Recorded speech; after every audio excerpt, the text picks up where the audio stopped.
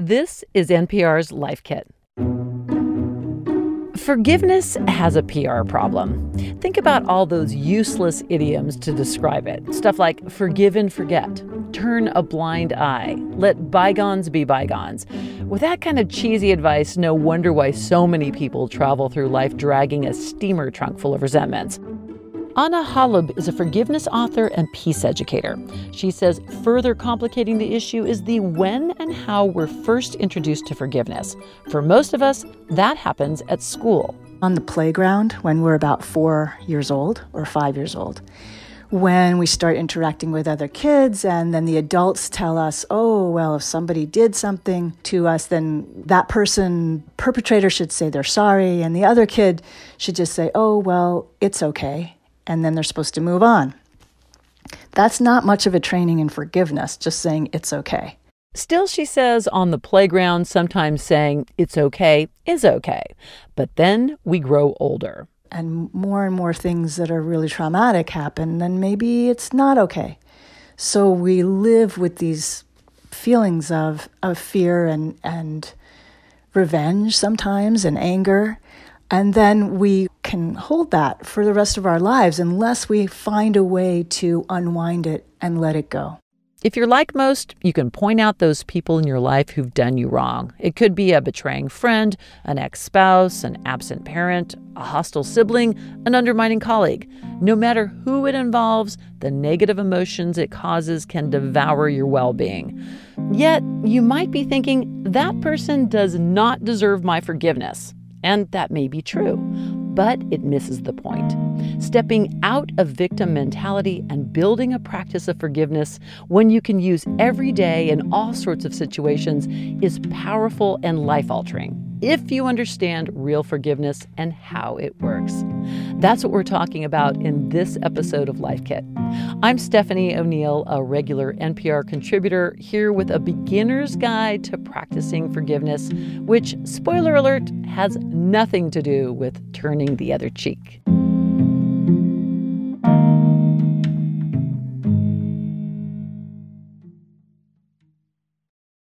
I stumbled onto the power of forgiveness about a dozen years ago. I had just extracted myself from a complicated relationship that in a few short years decimated my finances and upended my life. And while freeing myself from that chapter felt like sprouting a pair of giant wings, I resented having to face a huge life reboot as I approached midlife without any of the assets I'd built up. So, as you can imagine, forgiveness wasn't high on my to-do list, nor did I ever imagine then I'd willingly take it on.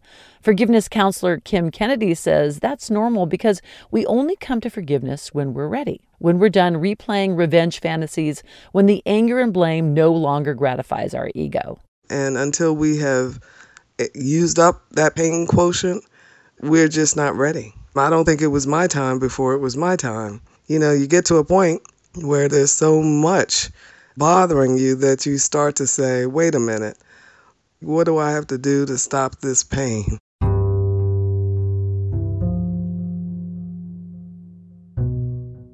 So let's look at what forgiveness is by starting with what it's not. According to forgiveness experts, the practice of forgiveness is not about condoning or making excuses for unfair treatment and other hurtful behaviors. It's not about getting an apology or a show of remorse from the offending party. And despite what's portrayed in films, novels, poems, and love songs, it's not necessarily about reconciliation. Granted, reconnecting with a loved one can be a wonderful byproduct of forgiveness, but it's not a requirement or even a goal in some cases, especially if doing so would subject you to more harm. Here's how Anna Holub views it. The expanded version of forgiveness that I love to teach is a deep soul level letting go of our pain, our sorrow, our suffering. And we do that because we want to be free. We do that because we want to be healthy and we want to have peace of mind. So it doesn't mean that we are now saying whatever happened, whatever violence occurred was okay. But we are saying, well, it happened, so now what? That's a big question, and one that's helped guide more than 3 decades of peer-reviewed social science and psychology studies on the benefits of forgiveness. In randomized clinical trials, researchers have studied all sorts of people, including incest survivors, emotionally abused women, those who've lost a loved one to suicide. The findings? Those who practice forgiveness as compared to control groups report better mental health, in particular, a lessening of depression and anxiety and increased self-esteem and hope. And in one forgiveness study, a group of cardiac patients experienced both improved mental health and better heart health. Kim Kennedy says without forgiveness, accumulated resentments extract a toll. Those emotions turn into dis-ease. We just stuff it, and that becomes toxic. It turns dysfunctional. Kennedy became a certified forgiveness coach in 2008 after reading the same book I read a dozen years ago, Radical Forgiveness by the late Colin Tipping. His method is just one way to practice forgiveness, and the takeaways here are inspired by his work. His is a secular, spiritual approach. I'm telling you, this is miracle stuff. It is amazing. If only people knew how miraculous this process is. Yet the cool thing is you don't have to believe in anything spiritual for it to work. Kennedy says you just have to be ready to let go of your resentments and be willing to see things a bit differently than your ego has interpreted them. And she asks, what have you got to lose? So with that, we turn to takeaway 1. Tell your story. This is the part where you spew it all out. The anger, the hurt, the bitterness, all the ugly, gory feelings you've been carrying around inside of you, says Kennedy. You have to be able to express what happened. You have to get it out of your system. That's the opposite of what traditional forgiveness tells us to do, which is to pretend you're not angry or hurt. But honoring all these raw emotions, Kennedy says, generates an authentic shift in consciousness, which is the gift of real forgiveness. And one quick note of caution here. This is big work. Everyone's experience will be different. So make sure you give yourself the time and space you need to process it. Move only at a pace comfortable for you and seek outside help if you need it. Holub, who wrote the book Forgive and Be Free and teaches a blend of forgiveness approaches, suggests ways to prepare for this step. Turn off your phone, get rid of distractions, and create a space of privacy where you can do this work. Ideally, she says, choose a trusted someone to play witness, someone who can sit with you and listen with compassion and without judgment.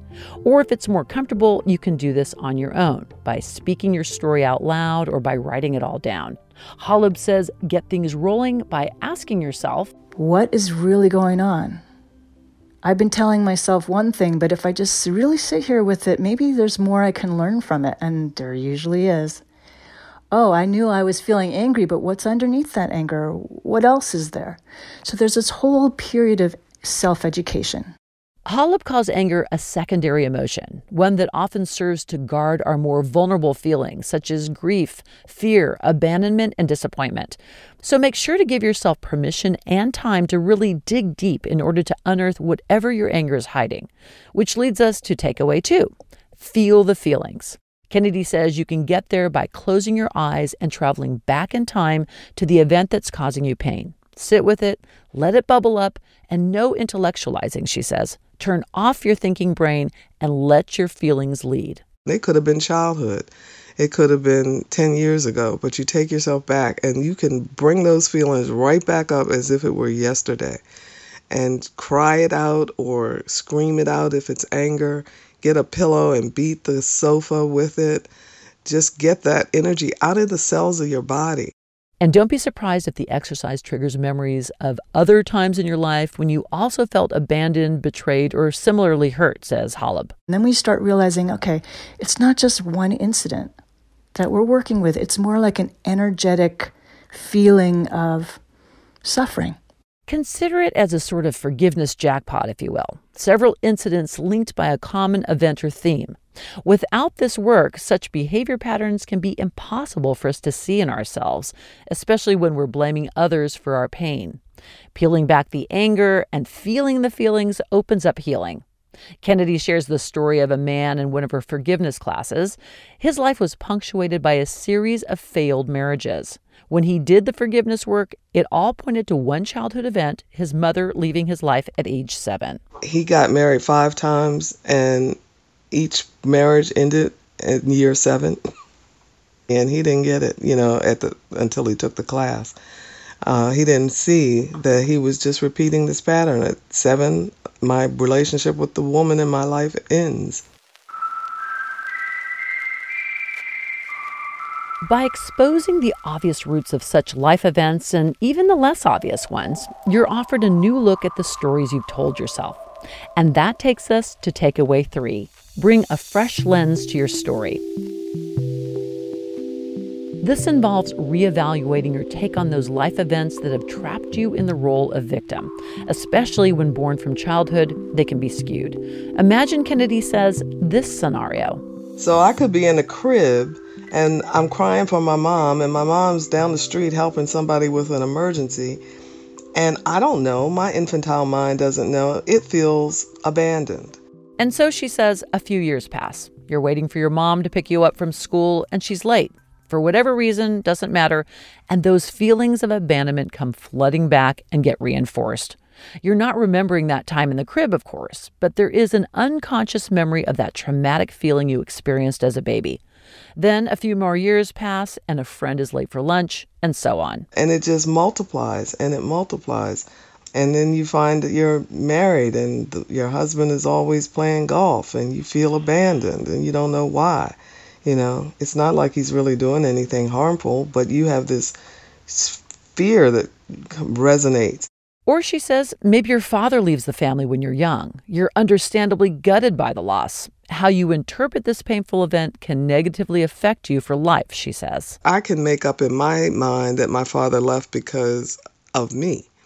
But the truth could be my father left because of himself. He might be afraid that he can't be a good father. But, you know, it's how I interpret it that causes the pain. Again, revisiting this stuff can be challenging and mentally taxing. So if needed, you might want to work through some of it with a professional. Kennedy says reevaluating moments of child-centered woundedness through an adult lens can give us a clearer perspective. And that frees us to discard the old story and replace it with a less judgmental and perhaps more accurate one. When that happens, a path for reconnection with forsaken loved ones may open up. But Anna Holub says deciding to take it can be hard. Because we get so familiar with who we are with this thing in place. And our whole personality is structured around this is how life is. And if we start questioning that, then it takes trust to say, all right, I don't even know who I'm going to be without this. It's in this stage, she says, that our ego fights to maintain the destructive stories we tell ourselves. Things like, my relationships never work out, or I can't trust anybody. When we do forgiveness, what we're doing is we're unwinding that intense pressure of the ego to stay separate. If you've even just dabbled in spiritual studies, you've learned that dissolving the ego is essential for spiritual growth, which leads us to takeaway 4. Reframe your story.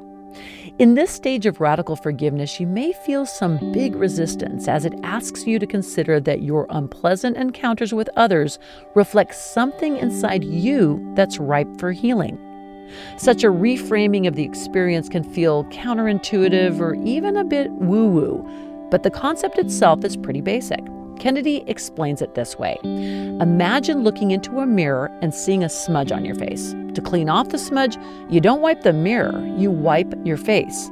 Likewise in life, often what you spot in others, negative and positive traits, are mirroring those you share. You don't even have to necessarily understand exactly what the mirror is. Just acknowledge that there is something in you that is being shown in the mirror of this person. And the term mirror doesn't mean that the person is reflecting the exact same issue back to you. More often, it's something that's related to your unhealed issues. For instance, she says, say you've had a series of relationships that have left you feeling betrayed.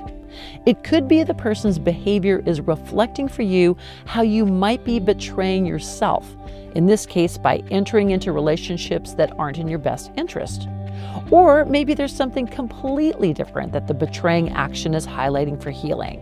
Remember, you're looking to see if there's something you can learn about yourself. And this is not to say you're in any way at fault for the harm done to you.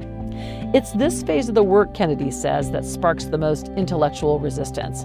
But she urges, even if you're sure that the offending behavior has zero to do with you, play along with the exercise, because you don't even have to believe in the process for healing to happen. You don't have to believe it. It will work. It's going to work. It gets to how much pain have you been through? How long do you want to keep being in pain? How long do you want to be sad about not being in communication with a loved one? Just is it really worth it to just avoid the process? I don't think so. It's so much easier to go ahead and do the process and see what happens. Watch the miracles take place. Kennedy says now whenever she butts heads with someone, she doesn't walk around for days, weeks, or longer feeling upset. Instead, she goes through her radical forgiveness worksheets associated with each stage, which you can find in the show notes. Doing this, she says, has brought a significant level of peace into her life. And that happened for me too. Remember that person I told you about, the one I resented for the financial losses I suffered? Well, I used these steps, and lo and behold, first I began sleeping better. The confrontation dreams I'd been having totally disappeared. Then I started noticing that the rare times I bumped into this person no longer made my blood boil. Instead, they became non-events that reminded me of the gratitude I had for the new life I'd built and the peace that came with it. Forgiveness, Kennedy says, is a gift you give to yourself. It doesn't mean what happened to you was okay. Instead, it's about better understanding and managing your feelings. I do it for me. I do it to ease my sensibilities. I don't want to be upset. I don't want to be walking around, pissed off. I just don't. It doesn't feel good. Which leads us to takeaway 5. Integrate the learning and express your gratitude. Purging resentment, grudges, and all that other negative juju is something to embrace and celebrate. Kennedy says whenever she finishes a round of forgiveness work, she seals her newfound peace with a brisk walk or deep breathing exercises. That's the energy you want to secure in the cells of your body. Anna Holub says she fills the newly opened space in her heart with gratitude for all she's learned. We're here to learn lessons, and even from the most horrible things that have ever happened, there are treasures, and we can find them, we can learn them, we can say, yes, I want to keep the lesson, I want to let go of the pain. And that is possible through this forgiveness practice.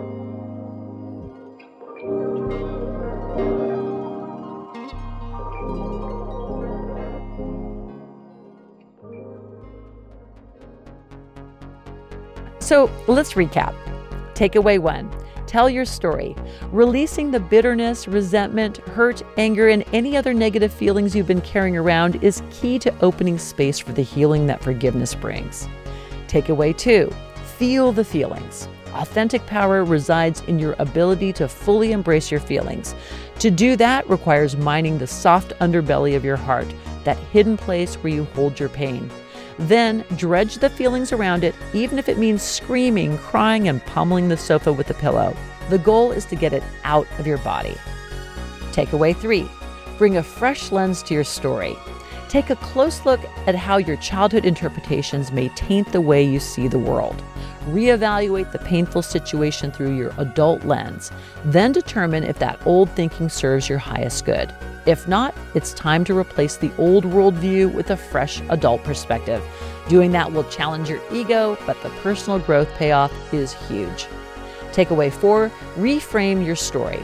Consider that there's a larger purpose behind your negative interactions, perhaps to mirror back to you something inside you that's ready for healing.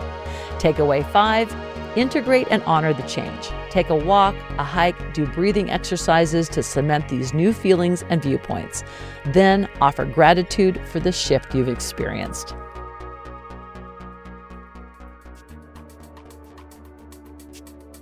For more NPR Life Kit, check out our other episodes. We cover everything from how to start a garden to how to get therapy when you can't leave the house. You can find those at npr.org/lifekit. And if you love Life Kit and want more, subscribe to our newsletter at npr.org/lifekitnewsletter. And here, as always, a completely random tip, this time from listener Claire Kenny. Hi, this is Claire Kenny calling. I just wanted to call with a tip for getting through working from home. Our team did a 5-minute mid-morning workout that we actually deemed a dance party. So we basically had some really brief choreography and integrated planks and squats, and literally just did this for 5 minutes. But it was just a good way for people to interact over Zoom for this digital dance party / workout. If you've got a good tip, leave us a voicemail at 202-216-9823 or email us at lifekit@npr.org. This episode was produced by Andy Tagle. Megan Kane is the managing producer. Beth Donovan is the senior editor. Our digital editor is Beck Harlan, and our editorial assistant is Claire Schneider. I'm Stephanie O'Neill. Thanks for listening.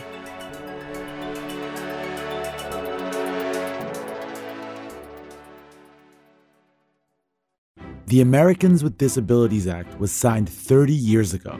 So why, to this day, is the disability community still fighting for their rights? Listen now to learn what they're fighting for. On Throughline from NPR, every Thursday.